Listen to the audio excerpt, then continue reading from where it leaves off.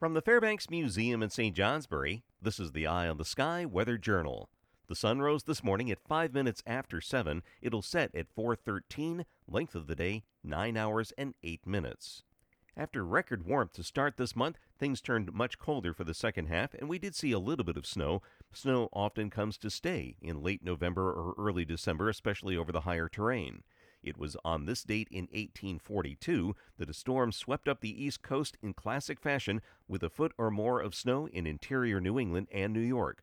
The storm in Hanover, New Hampshire brought the week's total to 26 inches, beginning one of the snowiest and coldest winters of the 19th century.